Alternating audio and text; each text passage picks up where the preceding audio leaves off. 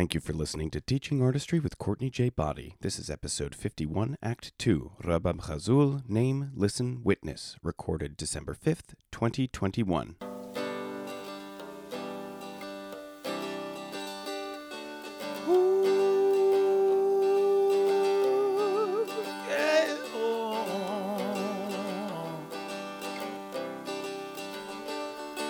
So damn tired of waiting on a perfect A plus B.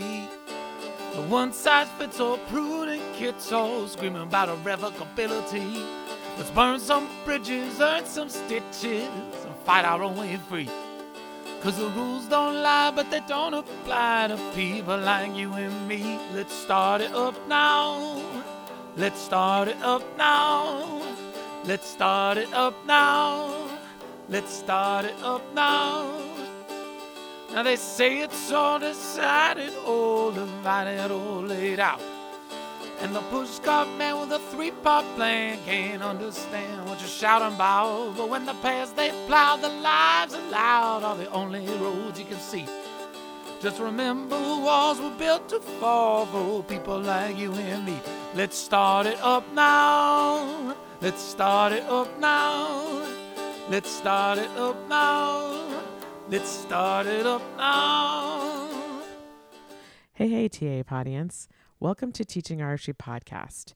This podcast is researched, recorded, and produced on the unceded lands, water, and air stewarded by the Canarsie and Munsee Lenape peoples in what is colonially known as Brooklyn, New York.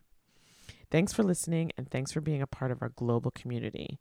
Invite your peeps, colleagues, and friends to join our community and subscribe on SoundCloud, Apple Podcasts, or Spotify. Follow us on Facebook, Twitter, and Instagram, and head over to teachingartistry.org to access episodes, guest bios, our video series, merchandise, and more.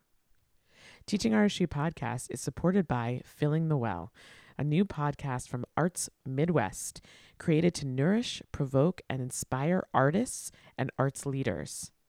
In this 5-part series, hear from creative change makers as they share their takes on how to shift power dynamics, avoid burnout, build authentic community, share resources, and advocate for support. With each episode, you'll find links to explore these ideas further and act in your community. Listen wherever you get your podcasts or check out artsmidwest.org/fillingthewell. This month was the face-to-face conference annually coordinated by the New York City Arts and Education Roundtable. And it was a hybrid experience with virtual sessions and 2 in-person full-day sessions over the course of the month. From my perspective, the format seemed to work well to encourage high participation at many levels. I personally attended the second of the 2 in-person sessions, and here is what I learned, or maybe I should say relearned. Our field is full of very passionate, beautiful humans who seem to be in a perpetual learning space with forward momentum and very positive energy. I'm going to be honest, I really didn't know how happy I would be to be in the same, just to share space with my colleagues, friends and colleagues who I have only been able to engage with over Zoom and in virtual conferences and sessions and over social media, mostly, honestly. The joy, the laughing, the leaning in to listen and absorb, that was real, really real. The other thing I learned, or maybe relearned, is that over the last 2 years, my introverted self has really blossomed. And about halfway through that session, I was ready. I was ready to leave. I was ready to leave or reduce the size of the groups surrounding me.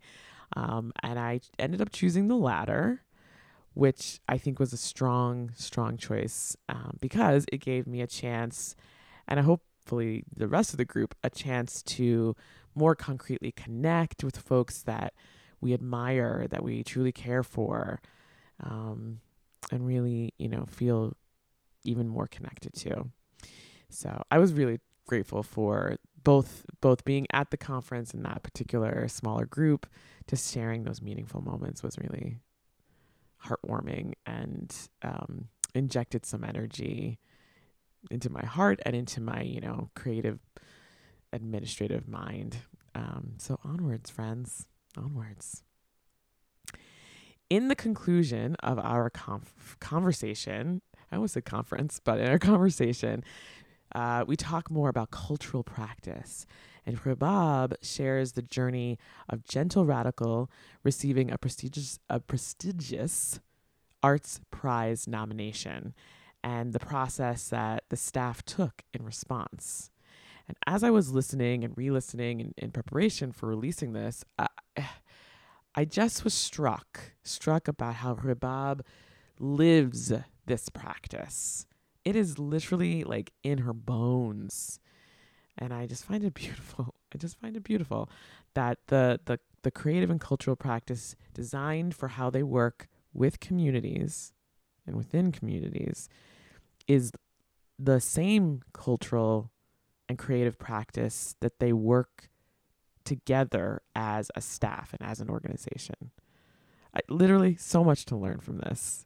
Here is episode 51, Act 2, Rebab Ghazul, Name, Listen, Witness.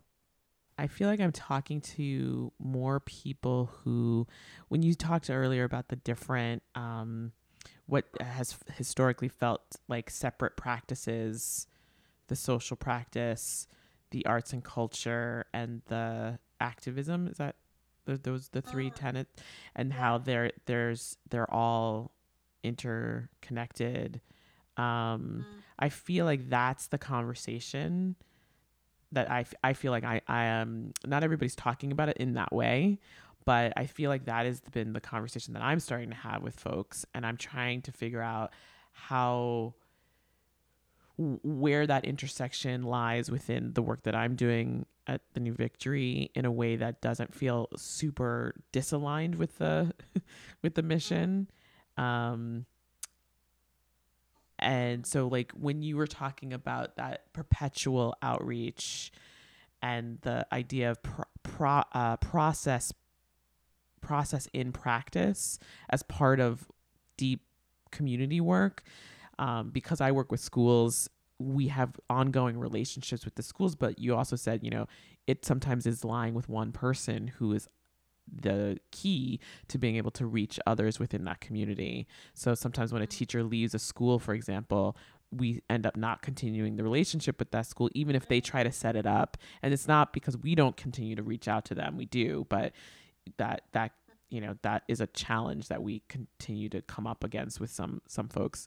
But I was just thinking about how we are in a newer practice of building content that is not so specifically centered around a particular production that we have, which was the main model pre-COVID, and has definitely shifted over time. And so why I'm explaining, sharing this is because we are, doing our best to, again, in mission alignment, continue to introduce and start to embed more social justice practices. I really love this terminology of creative justice practice, because that feels a little bit more clear to how we work.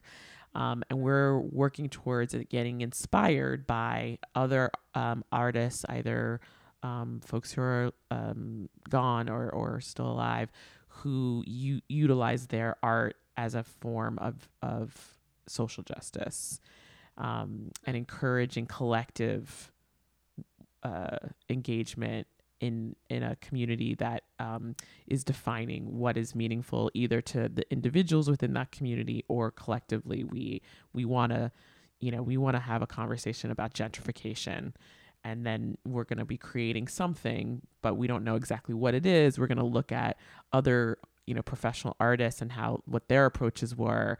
And then we're going to, it doesn't make sense. So we're getting inspired by those artists. And so that's just the beginning of where we are right now. And so it's going to be interesting because we're working with a small collective of our New Victory teaching artists who will help to start to design that work, and it will be residency based as opposed to the other model that we have where you can do a pre or a post show workshop. So I'm listening very deeply to what you're saying, because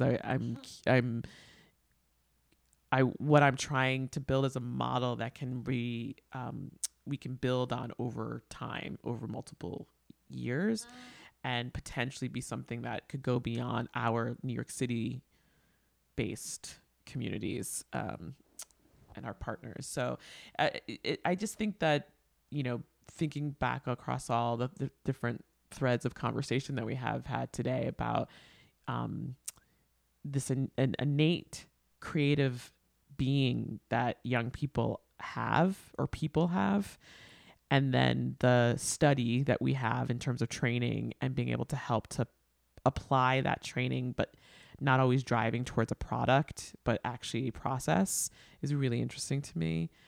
And being able to also sort of expose, if that makes sense, what the types of jobs are within this field in a way that, culturally, I think, culturally, and I don't even know if it has to do with like the global majority or not. Like, I just think that there's always been some sort of stigma around being an artist. You know what I'm saying? And I'm really interested in supporting, continuing to advocate for more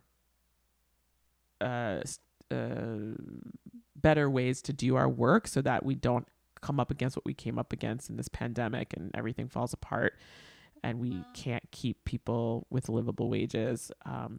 But I'm also interested in, so to that end, like we saw an example of why, it can be really challenging to be an artist, because society doesn't actually value this work in a way that it should. But then I also heard you say, I'm threading many things, sorry, but I also heard you say, like, if that, again, with that sort of pillars and coming together of weaving, that art can be such a wonderful vehicle for moving and change making. And how, the arts and culture sector has a lot to learn, but has a great deal of agency in trying to pull the justice work, the political activism work together and thread it together more firmly. Whether they, people are taking up that call or not is a different question, but that's where I'm feeling like I am trying to weave those things in a way that makes sense for how I think this organization can go.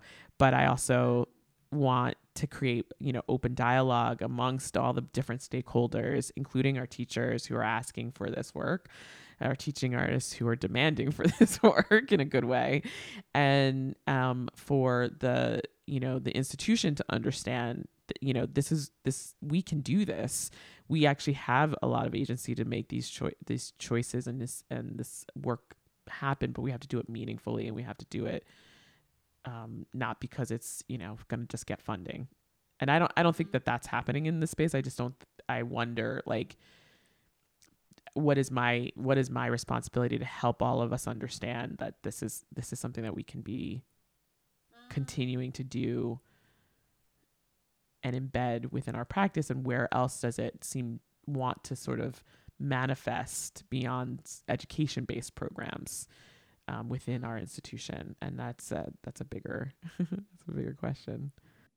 It's really interesting, that question of like, what is, there are obvious, on the surface, there's, my role and my responsibility and what comes with it. But like on a deeper level, I'm that's really chiming. What is our responsibility to advocate, to make a case for not just the continuing work, but the actual ways in which that work is mindful, and doesn't perpetuate historical harms, basically, the arts, depending on how we use them and particularly approach people and communities, can harm, or can extract, or can damage, or can be tokenized. And so I think it's really interesting, that question of responsibility one of the things that I feel well, funnily enough, I suppose the piece we haven't kind of touched on when you asked me, like, what are the strategies, you know, around community and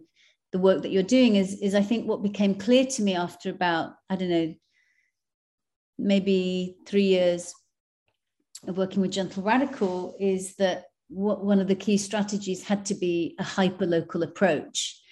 And I started speaking to kind of funders, particularly our Welsh Arts Council. I remember being in a meeting with them and saying, look, we're not really interested in every year making an application for some new project with a new group of people, a new community, a new place, and then like being there for however long, starting again with the same thing a year later or whatever. I was trying to say, we want to stay in the same place, like until, you know, you bury us in the ground, until of course, in that period of time, the things will have, you know, had many iterations and been passed on to many other people. But the idea of, if you're working with a group of people, let's say our community of Riverside, which is like 13,000 people, you know, fluctuating, of course, and there's people coming in and out of that neighborhood. But essentially, my interest in Gentle Radical's interest is what happens when you remain in one place in the long term over decades and just drill down into what the possibilities are. And I think that's where we were pretty much, funnily enough, about 2 or 3 months before the first lockdown. We were in the beginning of starting to roll out a whole cultural program that finally was focusing just on our neighborhood as the first iteration of like our long-term commitment to place. And really the kind of, I suppose, all of that work got put on hold, you know, and we're now coming back to, okay, how do we, then we've had work in the meantime online, lots of online kind of interventions and provocations and platforms. And then we've also had, of course, Doorstep Revolution, which is much more about how do we maintain some of this connection to community. But that question of how do we do, like a part of, I suppose, the decolonial question about practice, culture, and justice for me is you don't use communities as a means. And it's really hard to avoid using community as a means whilst we're temporarily engaging people and parachuting in on our terms. So the long-term embeddedness in a place, I think, is really part of the strategy of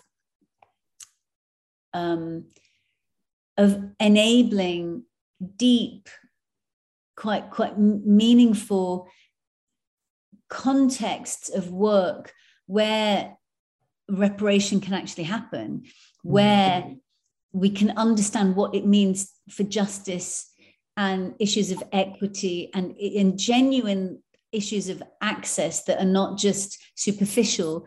How does that live? How does that breathe? How does that unfold? Unless you're somewhere for an extended period of time, an open-ended period of time, we would argue, it's really hard to avoid the pitfalls of temporary token practice.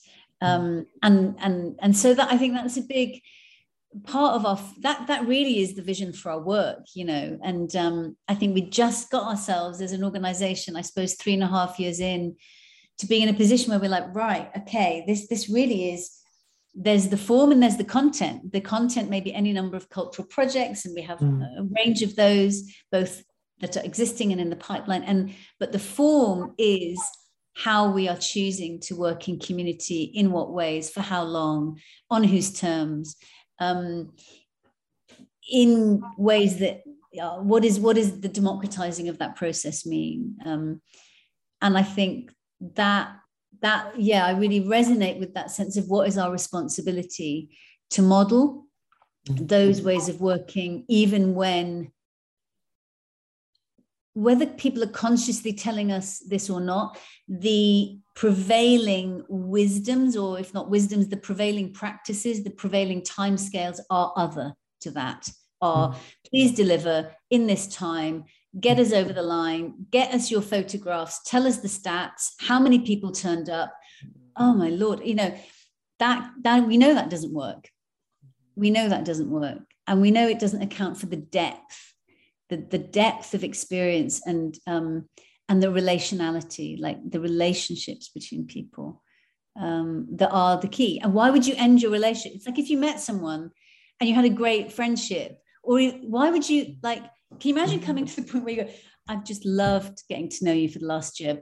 It's done. We're done now. I'm going to move on to the next friendship. Like, that just doesn't make sense. So if you're evolving relationships in community with people, why would you end them? Of course, you might develop new strategies or new projects or new in relation and in collaboration with people.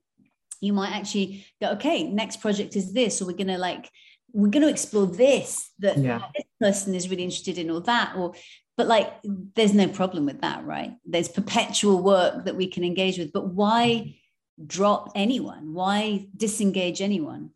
I think that's the main thing within the cultural sector that is the biggest shift that has to change, and more so than ever now, because of the realities of systems collapse that we're facing, the realities of climate change, the realities of the historical ongoing legacies of colonialism and racism, structural racism and patriarchy, all these systems that are grinding down and continuing to grind down people's lives. And I think unless the cultural sector is coming up with deeply radical propositions for how we undo that harm, we will always be extracting from people and from communities, I think. I struggle, but I also wonder about timelines. Like, what are expectations? Can our expectations for those, for changing and shifting those grinding systems, or do we need to push harder? And when do we recognize that, I got rolled right back in. I didn't even realize it. I thought I was fighting. I was going the other way. I was disrupting, and no, I'm right back where I started. Nuts.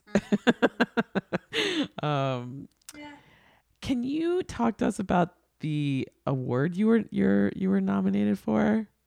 Oh yeah. Well, we were nominated for something. We didn't win, but and that was really like last thing on our minds. But yeah, we were nominated for just this unbelievably, I always feel like I'm almost embarrassed to talk about it really, but an unbelievably prestigious award called the Turner Prize in the UK, which is like the biggest prize going around contemporary art practice. So historically, I think this award has been going for about 25 years.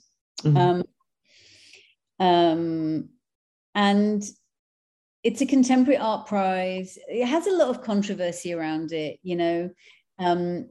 people like Tracey Emin, Damien Hirst have either been nominated or have won, so like you're talking the absolute cream of contemporary British artists.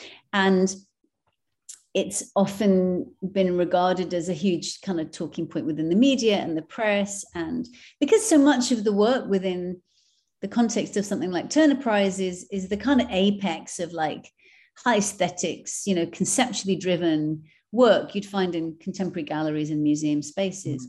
Sometimes there has not been a kind of sense of access or ability to read that work from the kind of regular public who may be going to art galleries, but in many cases often not, So already there's that kind of backdrop of controversy. But then this year they did something.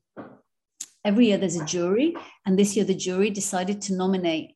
Normally it's 4 artists, they chose 5, and they were all collectives. And they made a case for this year the Turner Prize being not just individual artists, but the nominees all being collectives who all of them are working with, in different ways, issues of social justice, issues of politics, human rights, anti-discrimination, anti-oppression work across a whole range of kind of issues and platforms. And this created even more controversy in a way. So the right-wing press just we're having none of it, this is the most embarrassing Turner Prize ever. And,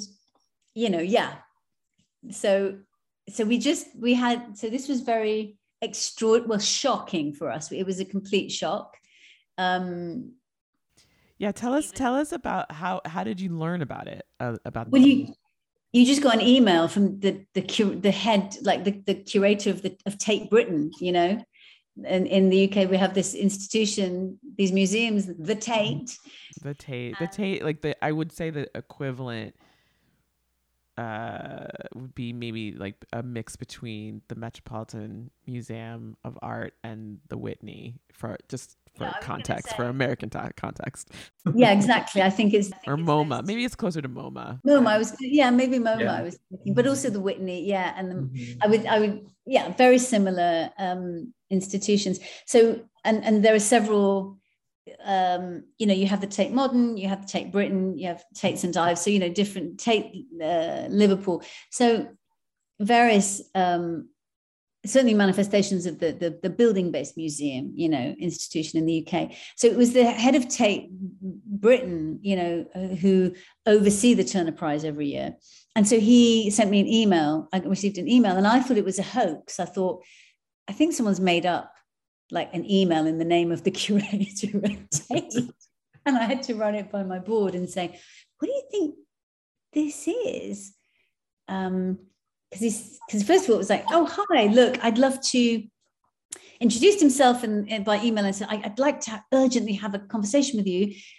Great. I said, great, go for it. He said, you've been, Gentle Radical have been nominated for the Turner Prize. And that's at that point I felt like, is this a joke? It turned out not to be a joke after all. And and I think it's been a very intense journey because we had to basically down tools. I mean, at this point we were like, it was April.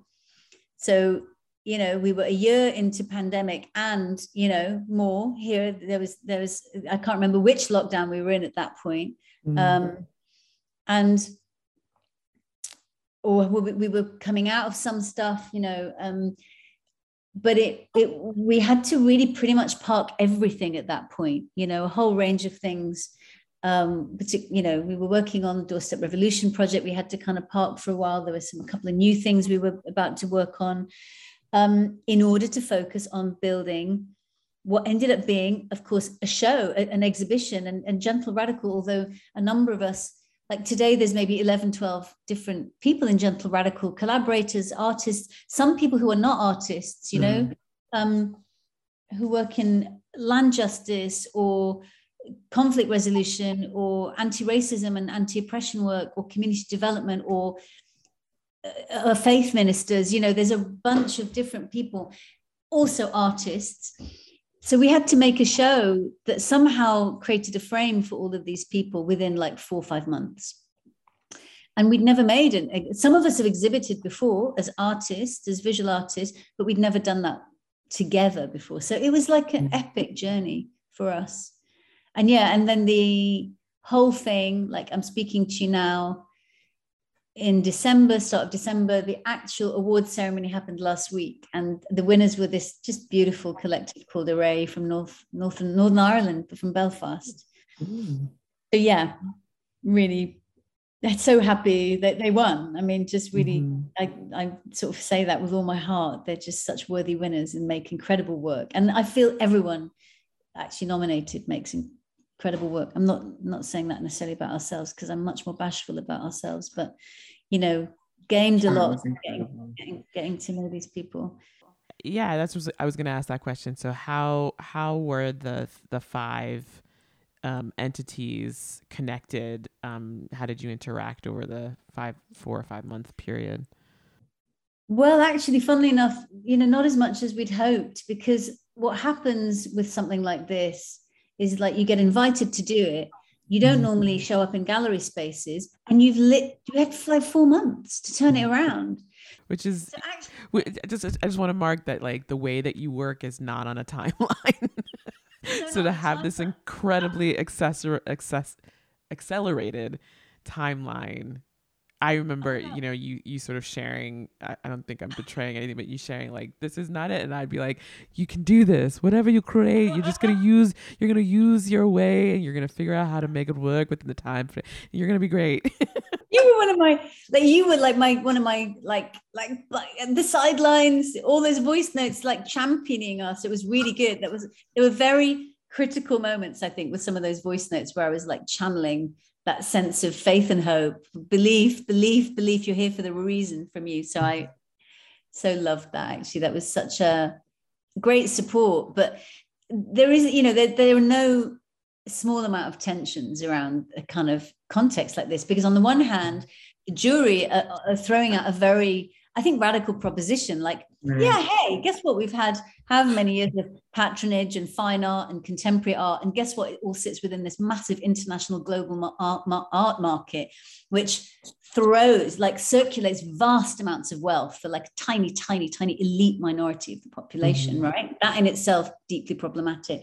But they were kind of saying, I don't necessarily think they were critiquing that, but they were definitely saying there are other forms of art making. There is this thing called, there are collectives, there are people who are not just in their studios or making work on their own and showing up in a singular individual way. There is collaborative, collective practice. And guess what? Some of it is deeply rooted in issues of justice and radical change and politics and protest and care and repair and reparations work, and I think they selected us based on the fact that, well, they've said this themselves, the jury, based on the fact that a couple of things. One, we're living through times of crisis. Who is responding to those times of crisis?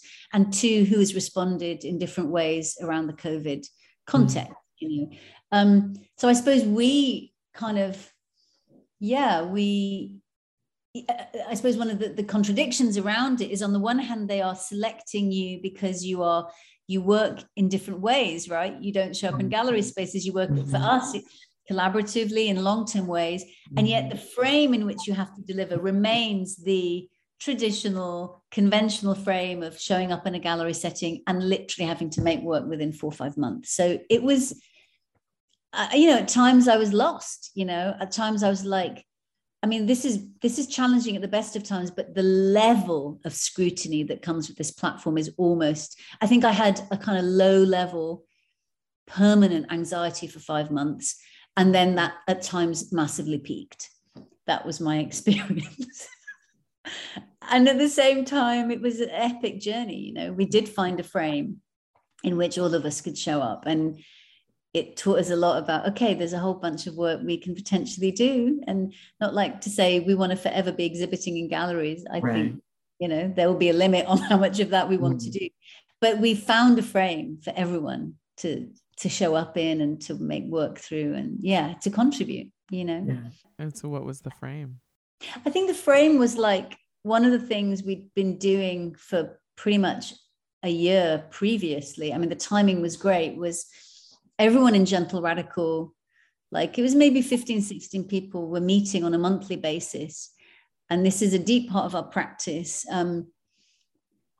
really to kind of hold space for what was going on for people. So a lot of stuff was going on for people, COVID in the obvious sense.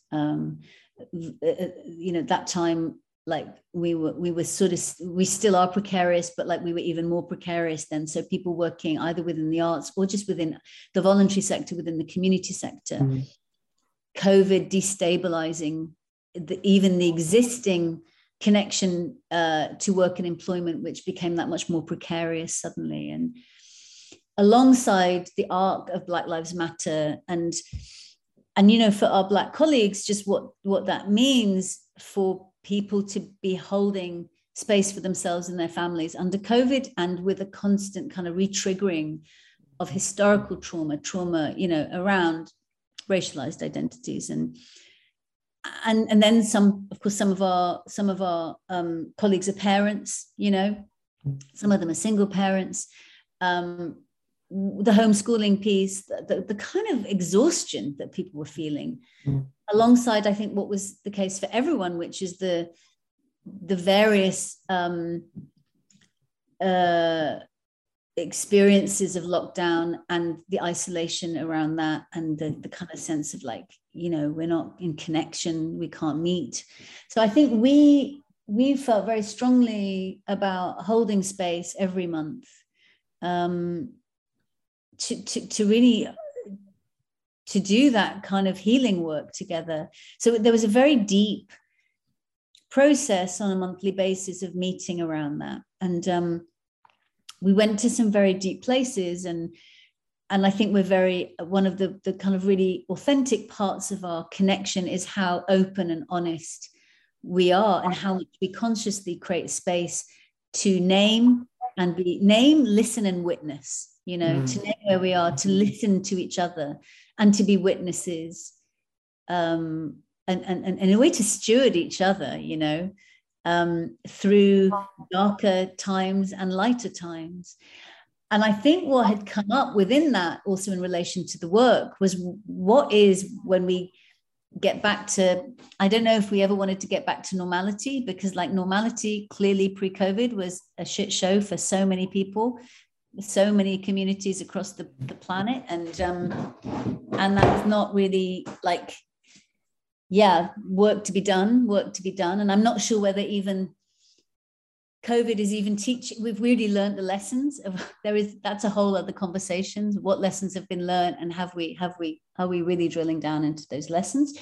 But I think, there was a sense of how are those deep conversations informing the curation and the programs and the kind of work we want to do. So lots of questions were coming up, like, what does collective parenting mean? What does it mean to build?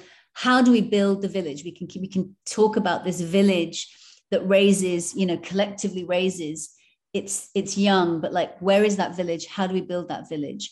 What does equity actually mean in our organization? What do equitable practices look like and feel like? How do we do trauma-informed work? How do we slow the work down? Like, as Adrienne Maree Brown talks about, like how do you work at the pace of trust? And that is not just working at the pace of trust for us in Gentle Radical. Like, how do we build that pace together? How do we trust that we can slow that work down in the face of, capitalist structures within the cultural sector, essentially, that, are expecting you to deliver way too fast with timelines that are unrealistic for most of us? How do we do that work? But then also, what's the pace of trust, with communities, particularly when we get back into those spaces? And I think, interestingly enough, all of that depth level, mutual kind of support and investigation and constant excavation of what is the work, what is the labor, what's the emotional labor we need to be doing with each other to get each other through. The most obvious frame to us felt like a series of letters to each other. I kind of describe them almost, they're like video letters. And in that sense, they became a series of 10 filmed, letters in the loose sense, because it starts with someone going, "Dear Adiola," or "Dear Stephen, you said you wanted to talk about like spirituality and diaspora and this idea of oneness. So, okay, the things that occurred to me were this." And like each person you have in these 10 video letters, they're all filmed in different parts of Riverside, in our neighborhood, in some of the community spaces we're in some of the outdoor spaces we work in and move through on a daily basis. And they were kind of letters that touched on everything from diaspora to parenting, to radical spirituality, to liberation struggles, to Welshness and identity, to migration, to decolonial work, and also death and grief and loss, because those are the real things that some of our members have been facing in the last year, in terms of family members, some through COVID, so there was deep, tender work and spaces to navigate. And I think we wanted to surface that in the work. And so that the most honest thing we can do, because we don't have neither the time to do something with our communities, which is what we'd normally do, nor is it safe to do that under COVID. We tried to go down that route. We realized this just really put people at risk. So what we could do is surface those dialogues. So that was one part of the work.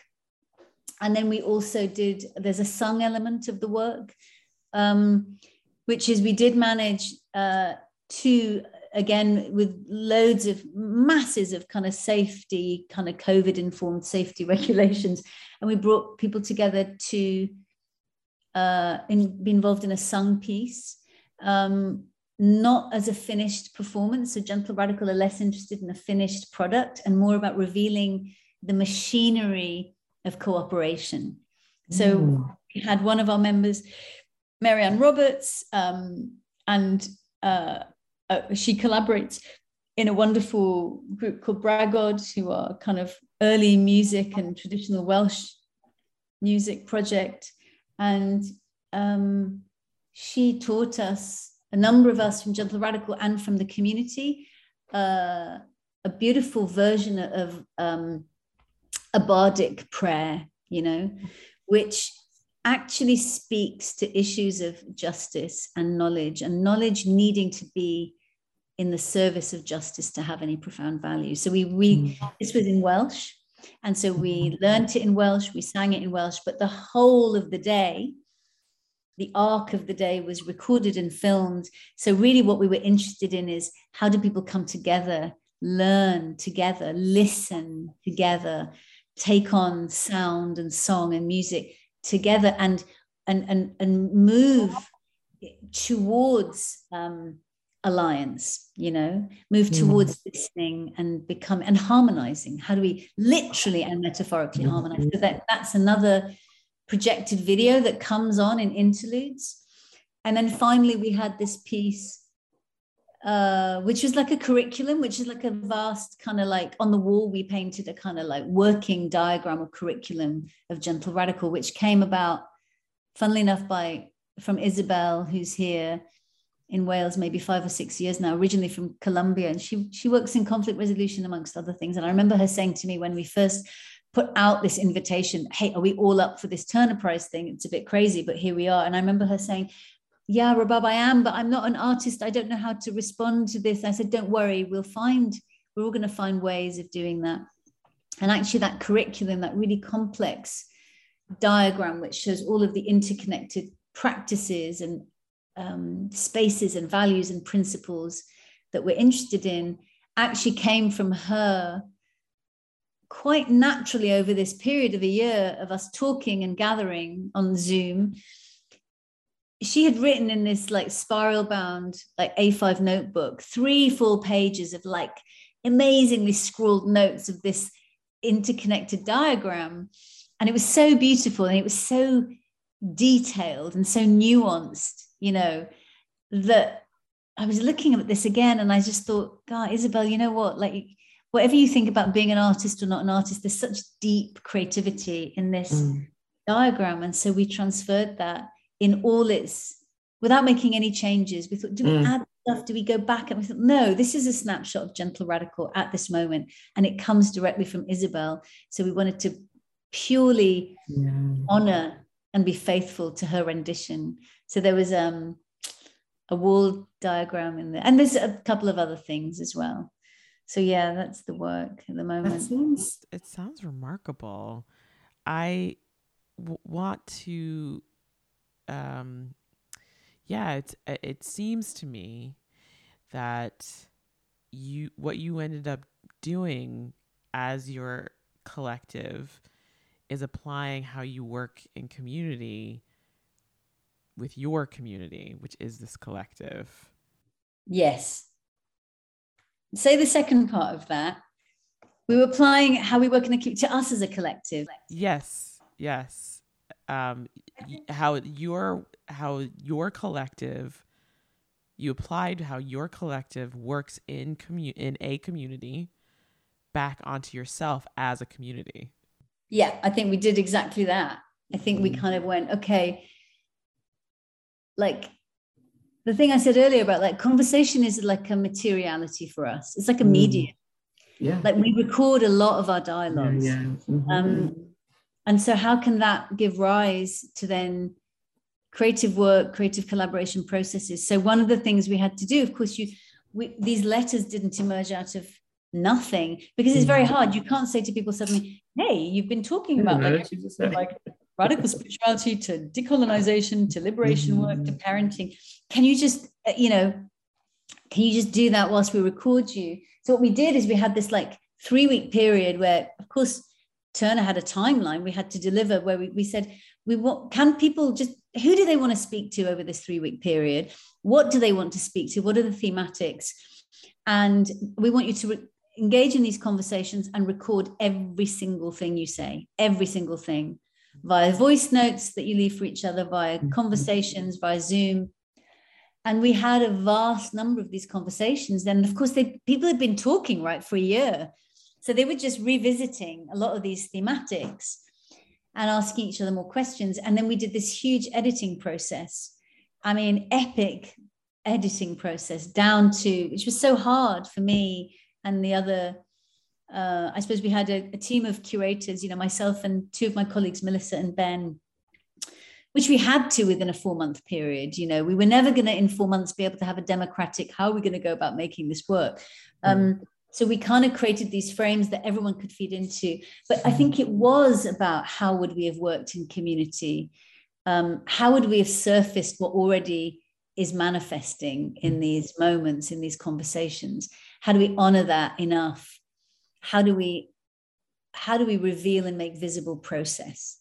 Yeah, for sure. That was there. And I think it revealed new processes. I'm like, oh, yeah. This is how we work as a collective, in the past, different people were working on different projects, and within some projects there's overlap, but it was the first time we all came together. And I think it revealed here's a way that we can do this. And I think the beginning of those letters was the beginning of an archive for us that I think will be a long-term evolving archive of how we communicate with each other. I want to respond with 3 things, and then I'm going to move us along. First is the videos, the notes, the archive. That reminds me very much of you in terms of how we talked earlier about how we communicate with people. We have these voice notes, right? And this, because you call yourself a visual artist, but I think you're a multimedia artist. So I offer you that anyway. But yeah, there's just there's multiple or interdisciplinary mediums for this dialogue that you also use in your real life. So there's this artistic way of doing it, and it mirrors what you do in your real life. So I just want to show that to you. The second thing is, in terms of creative processes, I feel very connected to this way of working because I have worked this way as part of my theater collective. I haven't done this work in a while, but just having dialogue, recording, and we are physical theater people, so we will have dialogue and then we will record our physical responses to whatever that dialogue is and however we want to do it. So we end up having this video archive as opposed to a verbal archive of the work that we did. And then eventually that gets stitched into a piece that has a script. So I recognize that process, at least in some way. And then the third one, I want to just say, the kinds of learnings that while yes, your collective was chosen for this prize based off of your long-term perpetual work with a community, and then put this other frame on it where it was very colonized timeline, that you were able to figure out how to do. Oh, this is what I wanted to say, actually, that one, you had the dialogue and you had the conversation. Do we work with a community? No, that's going to be too harmful. To actually come to that realization together and acknowledge that, and then figure out, okay, but if we want to do this, we said we were going to do this, how do we do that? I want to applaud that you made that choice very much, because I wondered how you were going to do that. And I remember I don't remember the exact words that I said, but in one of my voice notes being like, saying something about like, how would you do this? Just like stick with who you know you are, and that it's going to reveal itself of how. So I really appreciate that you took the time to figure out, is this a route that we want to take, and understanding why you're not going to take that particular road, and that it was rooted in the potential harm. I just want to acknowledge that really, really adeptly. Thank you for that. And I mean, actually, there were two directions or two possibilities with that, both of which we chose not to go down that route. There was like, fast track some kind of work with our community, because we work with communities, and therefore we're going to, we're at the Turner Prize, we must find a way of doing that. That felt like it was going to really be damaging, to people, and like fast track them through something under COVID. No, that like, particularly in the community that we live in. I mean, it's not an affluent community. It has large numbers of, diverse minority ethnic community, massive impacts, disproportionate impacts, as we know, on these communities via COVID. It's like, I don't know, we had to like really listen and be respectful and say what is possible in the time, not just what's possible in spite of whatever's going on, but what is possible actually in respect of what's going on. And then the other thing that the Turner kind of Tate, the invitation from the institution, from the gallery also, where we were going to exhibit or show up, was, hey, you all work with communities, you may also be interested in working with the Coventry community, which is where the gallery is based, because the Turner Prize is like 1 year is in London, and then the corresponding year is in a regional city in the UK, and this year is in Coventry. And that felt just as like, no way are we going to do that. Like, the whole point of our work is that the whole point of the company is not to parachute satellite in and out again. Why would we do that in Coventry within 5 months? I mean, the whole thing was, so whilst we dallied with that a little bit at the beginning, very soon we realized that this is not how we want to do things, and I think, there was great value in that. And I that doesn't mean, the other piece is like, that doesn't mean that there might not be a kind of like, how do we retrospectively take the material from this? So, for example, one of the things we want to do is take all of this video work, because not everyone from our community is going to make it up to Coventry or will even know what's going on, but we will let them, like a lot of people know what's going on, obviously, but like, we'll do one of our leaflet drops, which is what we do to like 5,000 households in the community, in the neighborhood. And there will be invitations, probably street by street over a period of time. We really want to share this work with them, this video work. It's filmed in amongst, these streets and places. And then in a way to extract from, in a positive way, extract from what the responses are to that work and what it throws up in terms of the thematics, in terms of the subject matter, in terms of the dialogues that we're sharing. And I mean, we know that that's impacting, because we keep getting these emails either from the gallery or from regular visitors to the gallery, people in Coventry saying, hi, I'm contacting you via your website. Like, I lost my friend yesterday and I was trying to keep a lid on it. And then I went to your exhibition with my mother, and I just want to thank you because, et cetera, et cetera, et cetera. I heard the piece about death and loss and grieving, and like, thank you. So we know it's impacting people. That's very important for us, that work is readable, right? So much work in the art world. There is a unspoken currency within the contemporary art world that the more impenetrable and indecipherable the work is, the higher its value. And there's something about that inaccessibility. Like, I myself as an artist can walk into galleries and really not quite know what is being spoken. And I will always make an argument for that. I'll always make an argument for art's sake. And it does not everything has to be readable. And like, I profoundly will champion till I die the value of that work. But it is not the only work in town, right? There's a whole range of other formations and spaces. And I suppose what matters to us is that our work is readable. It's complex, it's layered, but that people are moved. That's very important for us.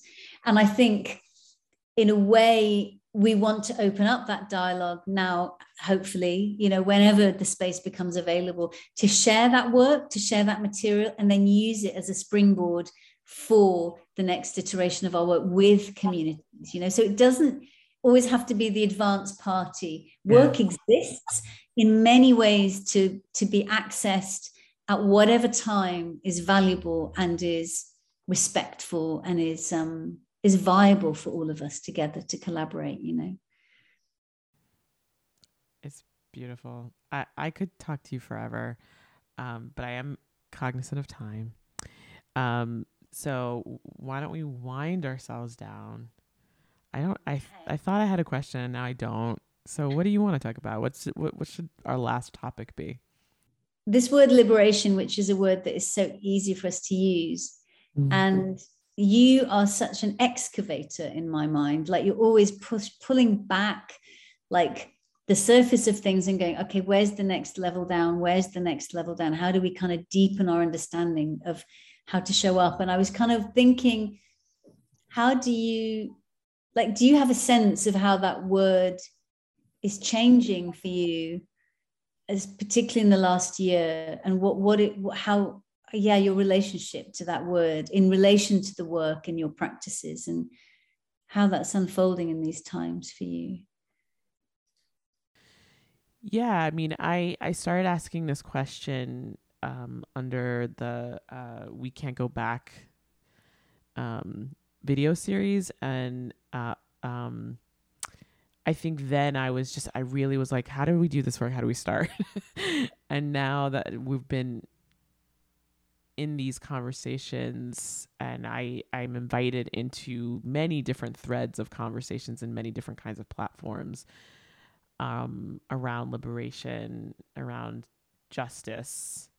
I think I get a little overwhelmed by the macro pieces, so I tend to focus in on the micro. What is my sphere of influence, and how can I work towards creating spaces or liberated spaces within that sphere of influence? And that can manifest in multiple ways. So it's a simple practice is we have, in terms of the program model, there was one way to become a partner as a school. Now we've built multiple ways for a school to engage with our institution, and still that the sort of, quote unquote rigor of the quality of the art and creative engagement is still quite at a level that I think is important, that we all love and respect from the pre and post model. So that's one way.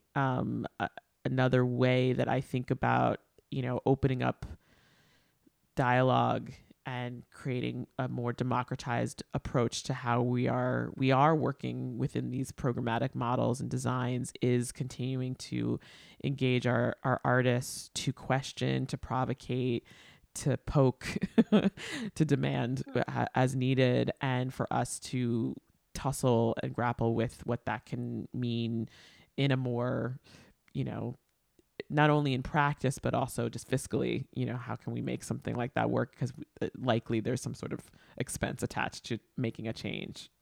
And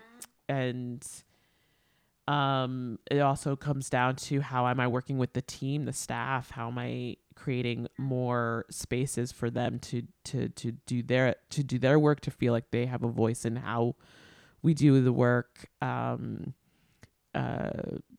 So, it's happening on multiple levels, and that is my hope, is to continue to grow my skills as an advancer. And that could be as a career, like helping others to have career equity and career advancement, to feel safe and to trust where they're working, to have intellectual safety, emotional safety.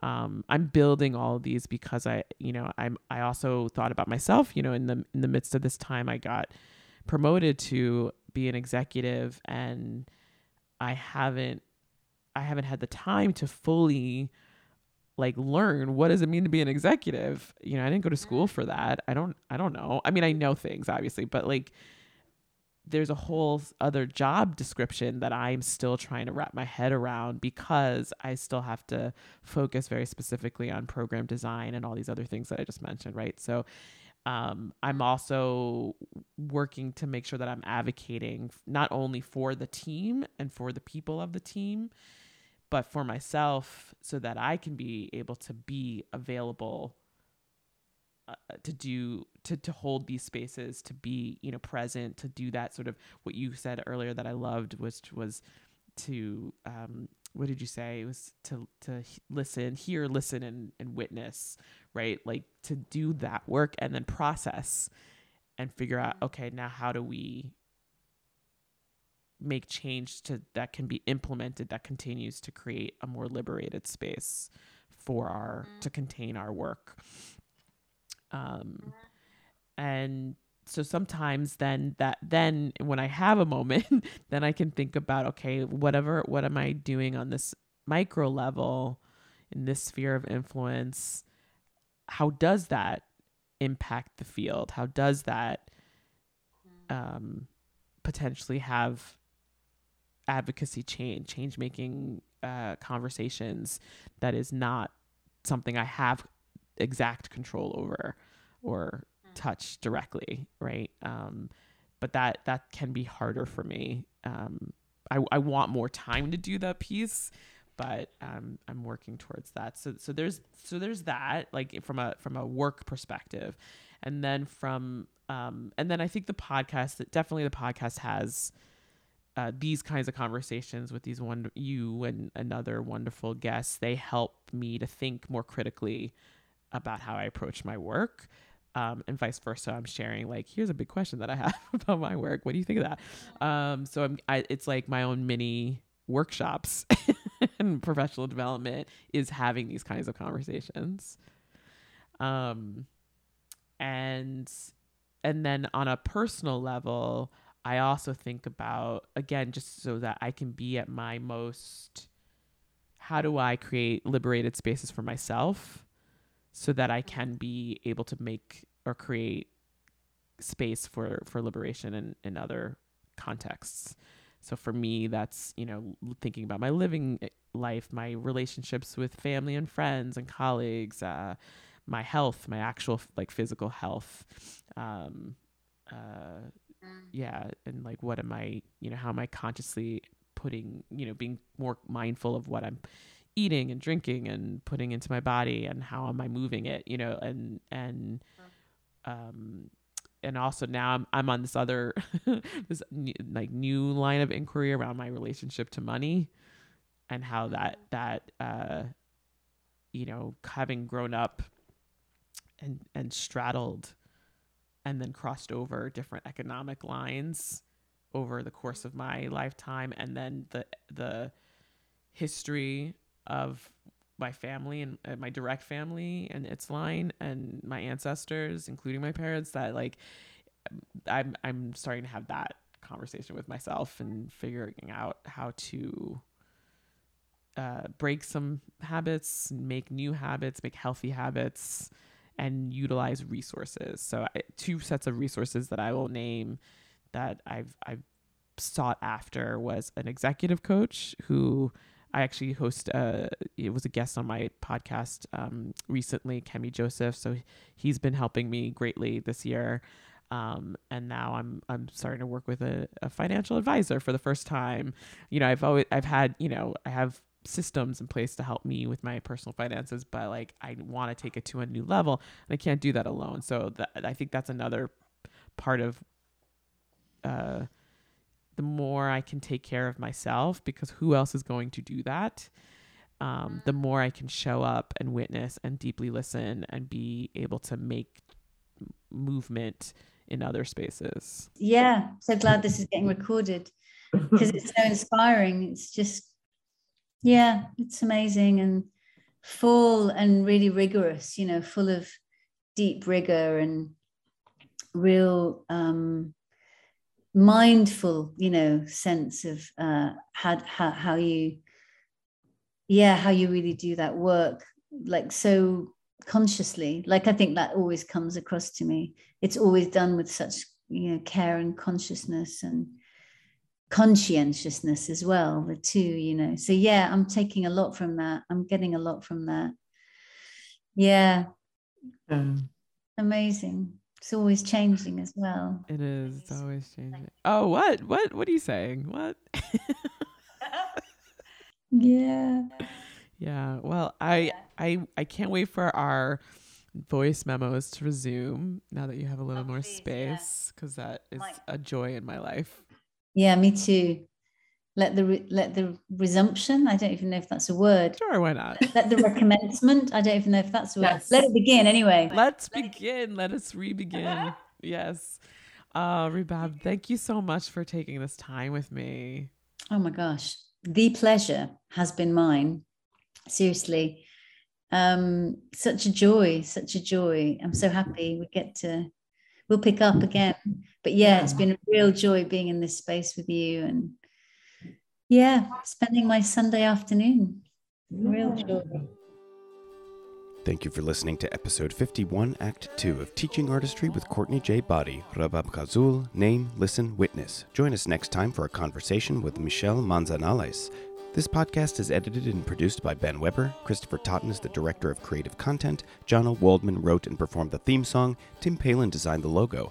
Visit us at www.teachingartistry.org and head to the pod shop at the top of the page for merch. Twitter us at @TA_artistry, the gram at Teaching Artistry with CJB, and now on YouTube. Check out the Teaching Artistry with Courtney J. Body channel and watch We Can't Go Back. Like our page on Facebook, listen to us on SoundCloud and Spotify, subscribe and rate us on Apple Podcasts, and be sure to share this podcast with all the teaching artists in your life. Now, let's start it up now. Ooh.